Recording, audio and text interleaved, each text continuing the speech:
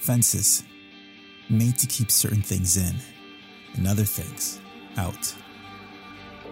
To keep the wild animals wild and the tame animals tame. But which are we? Hello and welcome to the Feral Christian Podcast, where the modern church, biblical accuracy, the Holy Spirit, and human personalities collide, and we try to make some sense of it. My name is Eric Jackson, and today the topic that we are going to be talking about is successful ministry, meaning that us as Christians, hopefully feral Christians, people who want to live outside the fence, want more than maybe the square plot of fenced-in land that we've been allowed, and we want to push past that, and we want everything that God has designed for us, and we want to possess all the land that God is calling us to possess. How do we define success? And you might think, well, why is that so important? Is it really all that big a deal how we define success?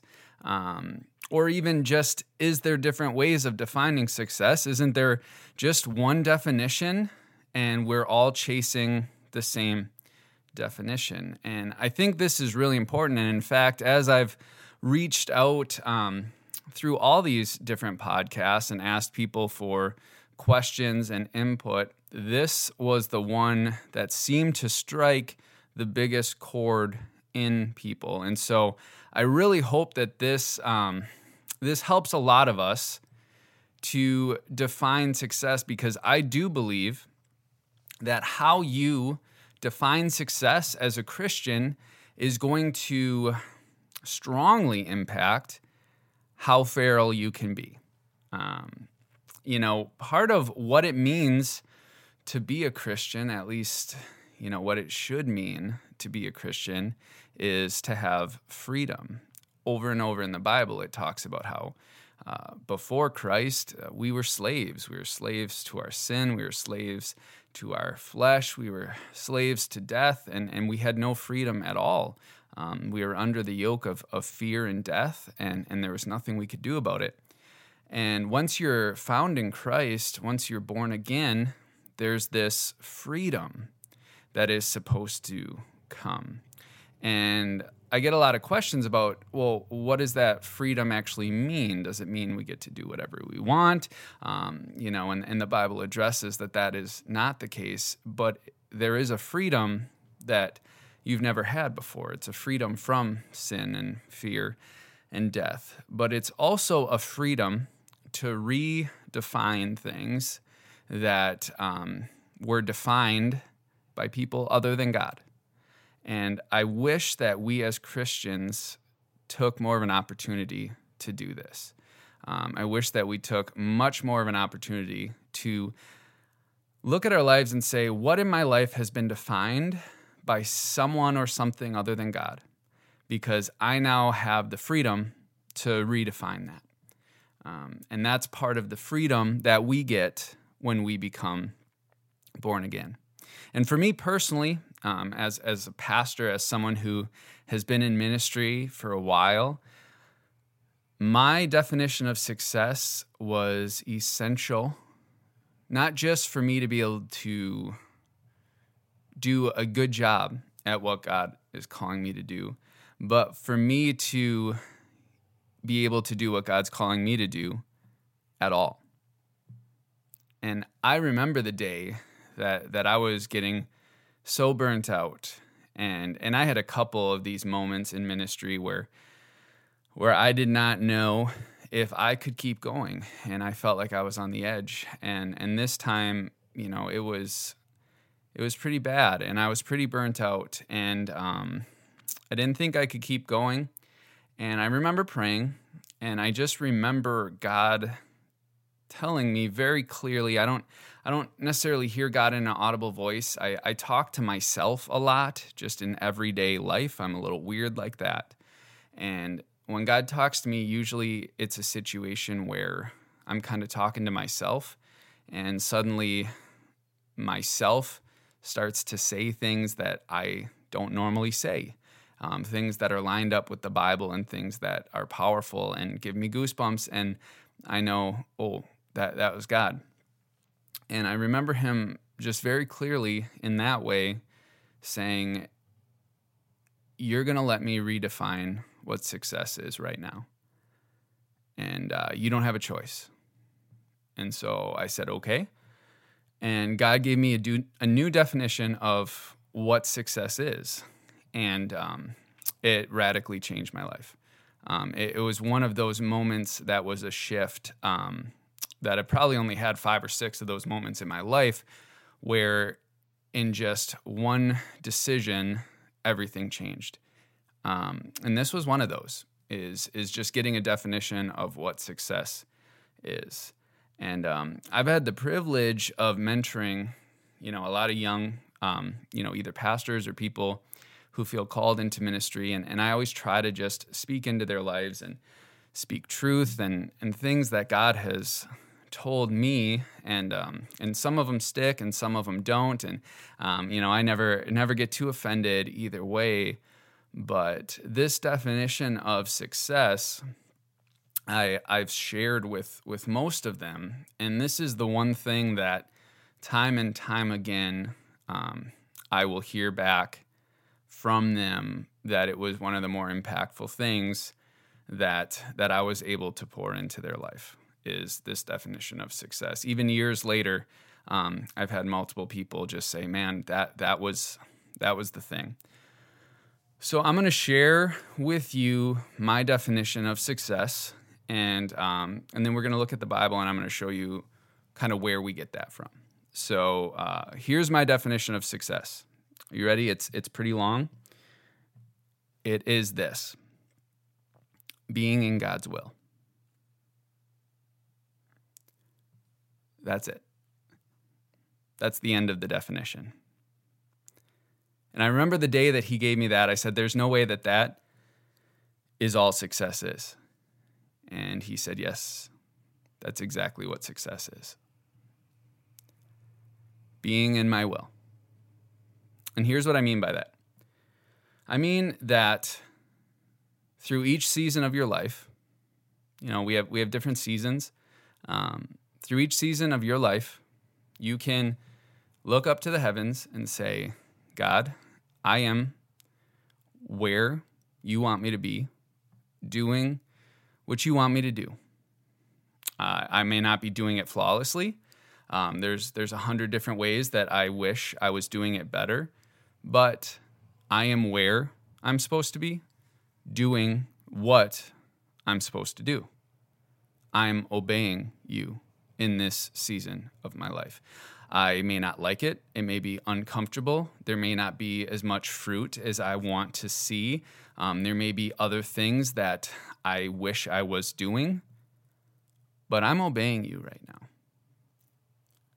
And that's really my only definition of success that I've had from that point on. And it's been a struggle, because I'm just going to let you in on something, is when the world gives you a definition and you use your freedom in Christ to redefine it in a way that's more accurate to who he is and what the Bible says, the world does not let it go. It will keep pushing, and it will want to redefine that again. The world wants you to work for it. It does not want you to work for God. And so it has been definitely a struggle. And there have been times where I've lost that definition for short periods of time, and God's been very graceful in reminding me. But I'm going to show you where I get that out of the Bible. So I'm going to bring you to 1 Kings chapter 2. And this is a powerful verse because David is going to die, and he's talking to his son, Solomon. And these are always powerful parts of the Bible where it's someone's kind of last testament before they die, because what's truly important is going to come out. We see it in the life of Moses. He kind of had his last, here's what's important to the Israelites. And it's very special and powerful to be able to sit in on those conversations. And this is the conversation that David was having with his son Solomon. And this is 1 Kings chapter 2, and he says, "I'm about to go the way of all the earth," he said. "So be strong, act like a man, and observe what the Lord your God requires. Walk in obedience to him and keep his decrees and commands, his laws and regulations as written in the law of Moses. Do this so that you may prosper in all you do and wherever you go." So basically what David is saying here is obey God and you'll be successful. By the way, Solomon ended up being very successful. So obviously this advice was good advice. But that's really all he said. He wasn't giving a bunch of human philosophy. He wasn't like, hey, you gotta get up at this time of day. You got to get your workout in. Then you got to do this. There's just so much out there. If you watch social media, everybody has got their secret to success. Their secret to turning your side hustle into wealth. Everybody's got here's the secret. And you see David giving this advice to Solomon, who ends up becoming, the most prosperous person, maybe even in the history of the world. People literally came from other countries just to see how prosperous he was. And really the only advice that he got was obey the Lord. Be in his will. Now this causes a few problems for me, because I love simplicity and I'm always trying to make things as simple as possible. But there are times where if you try to oversimplify, you actually lose important things. And so I try to have that safeguard in place to say, okay, have I oversimplified something? Because you can do that and miss really important steps. And so I asked God, I said, but God, I know people, I've seen people who are in your will, who are obeying you, and they aren't successful the way that you would see it. That you wouldn't call them prosperous. So how does this work? Because I've seen in my life people who obey you, and they don't have a lot of extra money, and they aren't famous. They aren't successful the way that you would think of it. Even the way that Solomon became successful, it'd be a setup for disappointment if you think, hey, all I have to do is obey God and I'm going to become rich and famous. But again, that's where having a truly different definition of success at its very core is important. Is we as Christians don't just have a different way to achieve success. We have a different definition of what success is. So we don't have just a different means to the end. We have a different end. And if you don't redefine what the end goal of success is, then you're going to be disappointed, even if you change up the means. And so, the world says if you want to be rich and famous or successful, then you got to hustle and you got to work hard. You got to be smarter than everyone else. You just gotta put your head down and just be better than the person next to you. And then you'll have success. And we can't just change the means. We can't just say, well, instead of, working hard and being smarter than the person next to me and all those things, I'm just going to obey God. But I'm still going to expect the same end result of success. We have to actually change our definition of what success is. And so I want to bring you to Psalm chapter 37, verse 4, to lay this out. This is what it says: "Take delight in the Lord, and he will give you the desires of your heart." So again, that gets confusing because you're saying, okay, all I have to do is take delight in the Lord, and he's going to give me what I want. So I can keep my same definition of success, And as long as I'm obeying God, he's going to give me what I had already defined success as. But that's not what that verse is saying. The verse is saying, when you take delight in the Lord, meaning when the Lord is what you desire, then he will give you what you desire. And so what's basically saying is, when what you want is God, then you'll get what you want, because God will give himself to you. We see this in the story of Job. Job was looking for answers. He wanted to know why. And as long as he was looking for the answers, he was disappointed and frustrated because God was not going to give him the answer. God wanted to give Job himself. And so it wasn't until Job was satisfied in God giving him himself that there was a true sense of relief and closure. Because ultimately, that's what God wants to give. He wants to give you himself. Our job is not to try to have God give us the things we've always wanted. Our job is to make God what we want, because then we will always get what we want. So here's what's amazing about being in God's will, our definition of success, is when you can do that, then the means to achieve success and the end goal of what success is become exactly the same.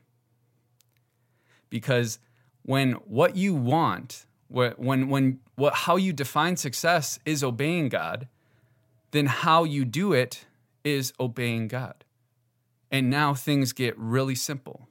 Because like I said, then you get to the point where all you need to do is be able to look up to the heavens and say, God, in this season, I'm obeying you.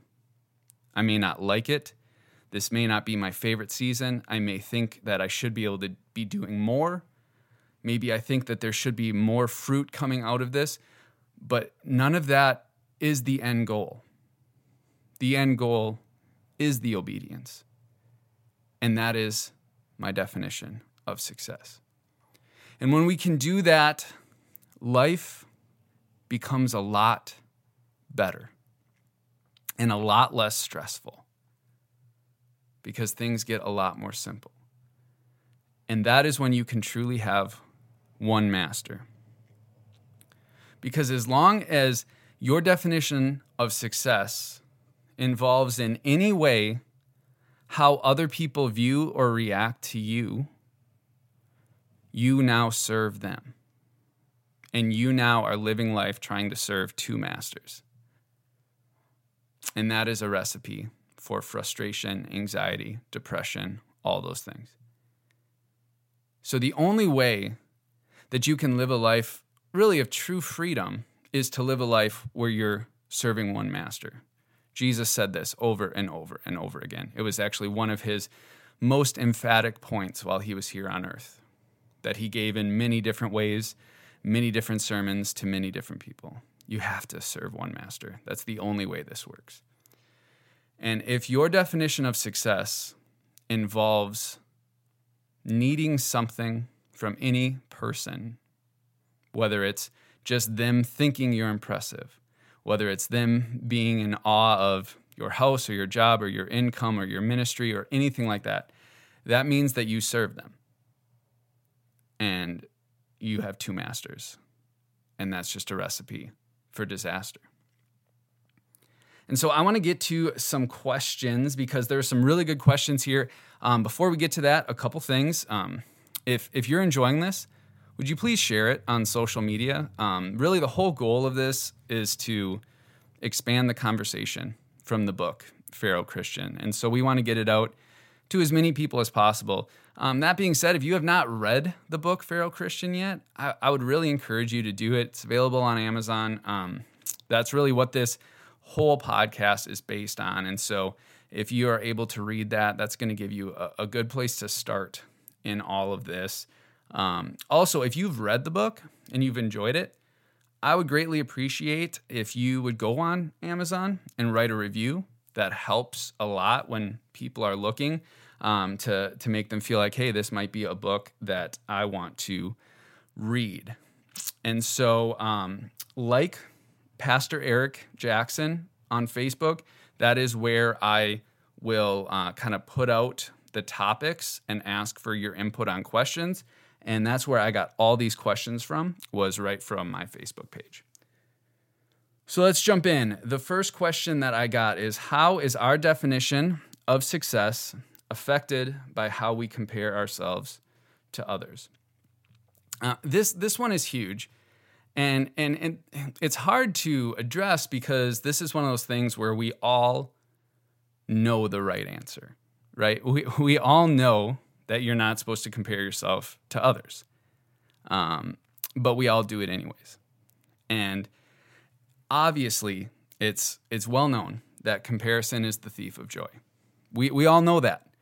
And so I don't think the question is really, does comparison rob joy? Because we all know it does. I think the biggest question is, how do we stop doing it? And that's a lot harder. It's a lot harder to stop doing this. And the best answer I can give for that is to truly get to the point where we value differences.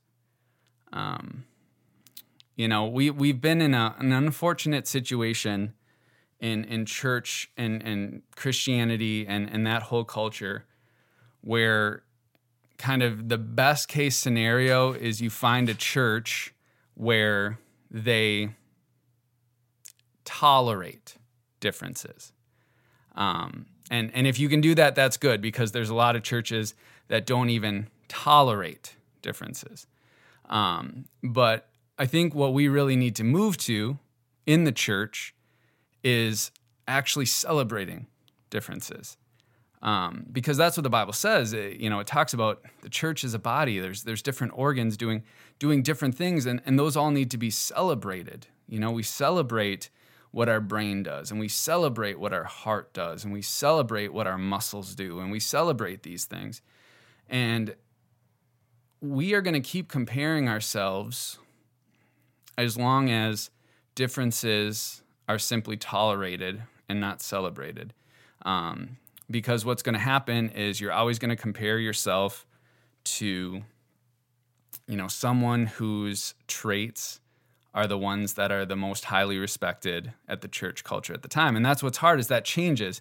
You can look through the generations, and different giftings and callings seem to be, the hot calling of that decade or that generation. And so we all try to do that. And then we get frustrated because some people, that's actually their calling, and other people, it's not. Because there are certain anointings, there are certain callings that are going to lend themselves to more recognition.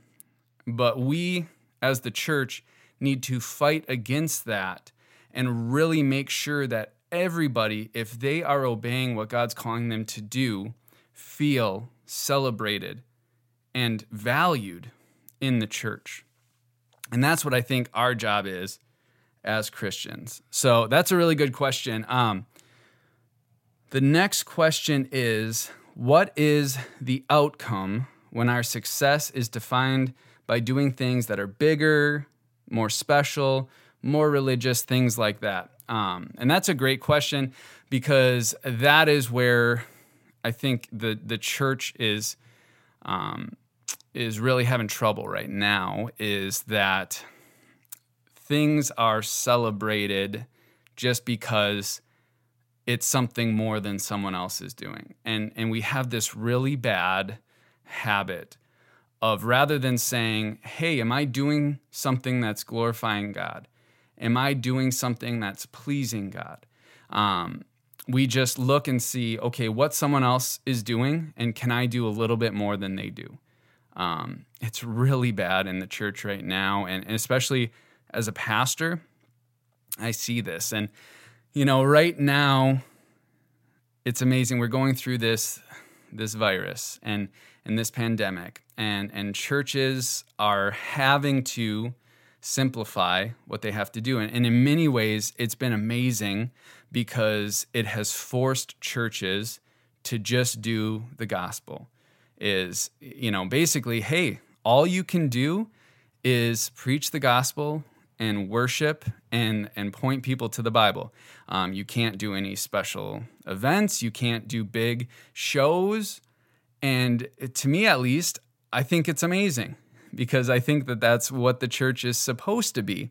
But it is truly eye-opening to me to see how many churches and pastors are desperately trying to still separate themselves as we're one of the good churches. And here's what I mean by that. There's this big fad of doing parking lot services. And I really, no disrespect to any church that decided to do that. I don't know your heart. But I do know that as I was seeing this going on, one of my callings and one of my anointings is discernment. So I just can feel the spirit of things sometimes, feel the things underneath. And it's amazing as I was watching some part of all these pastor groups on Facebook, as you see pastors talking about, we're going to do a drive-in service, you don't see anything talking about, well, it's because God is going to be more glorified, or there's something related to like the true gospel that I want to see happen. It's all this idea of we're going to do more than another church does. We're going to be the ones who do something more than someone else. And it is this same idea of, it's not really, hey, am I obeying God? It's not really, hey, how do I make sure I'm in God's will and pleasing God? It's, hey, what's everyone else doing? And I just want to be a little bit better than them. And this goes back to comparing ourselves. But what you end up doing is you can only focus on so many things. And when you get focused on, I want something to be bigger. I want it to be more. I want to do more than what someone else is doing. What's going to happen more often than not is you are going to forget about something that you're actually supposed to be doing. And so that's the problem when your definition of success is just doing something more than someone else is doing, is because then you're ultimately going to probably not be obeying God. So you're actually giving up what true success is to chase something else. And I think right now in the church, this is really prevalent, is churches wanting to one-up each other, wanting to be, hey, we're one of the cool churches, or we're one of the good churches. Hey, all this church does is get together and sing worship songs, but we do X, Y, and Z. Look at how much better we are. Look at where we're one of the top tier churches. And that not only is not how you get success, that will actually prevent you from truly achieving success, because you're not going to have time to be worried about obeying God when you're worried about one-upping everyone else around you. And so I think that that's a really important question there. We got one more, and it says, when defining success, is it better to focus on volume or depth? This is such a good question. We just talked about this at our church. We've been kind of looking a lot at the parables of Jesus. And I've always thought of like when Jesus was talking about us and him, that it was always like sheep and a shepherd. But when you really read Jesus, more often than not, by far more than anything else, refers to us as plants with a gardener. And you view things very differently, because you see in the Bible Jesus thinning out crowds all the time. One of the most challenging things Jesus ever said that people still struggle with is, unless you hate your father and mother, you can't follow me. Well, in the Bible, it says that Jesus said that when he saw the crowds.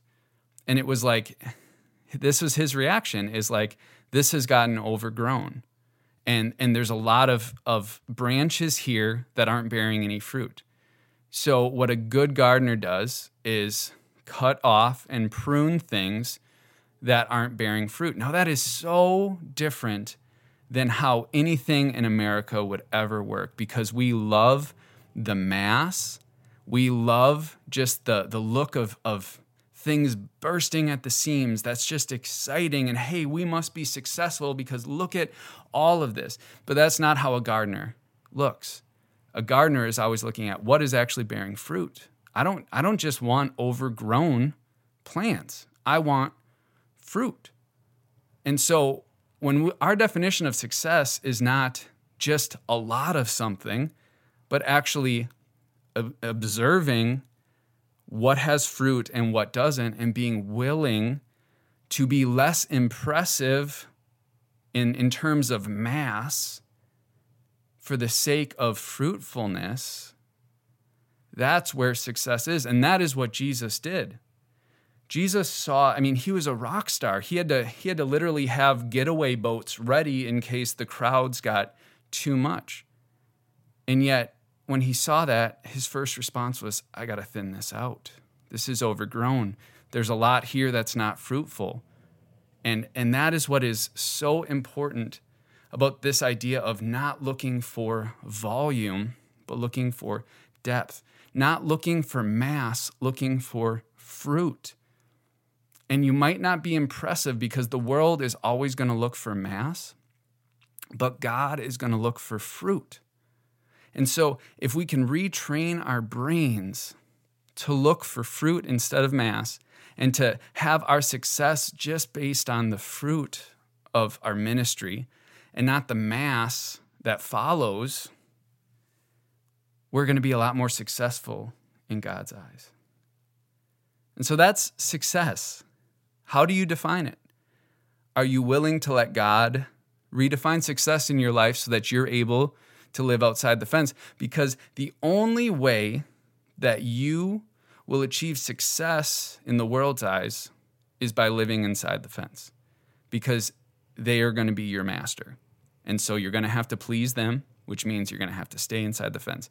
The only way that you can get outside the fence and still feel successful is if you have allowed God to radically redefine not just the means for success, but the actual ends of what success is. So remember, today, test some fences in your life and do everything you can to possess the land God is calling you to possess. Until next time.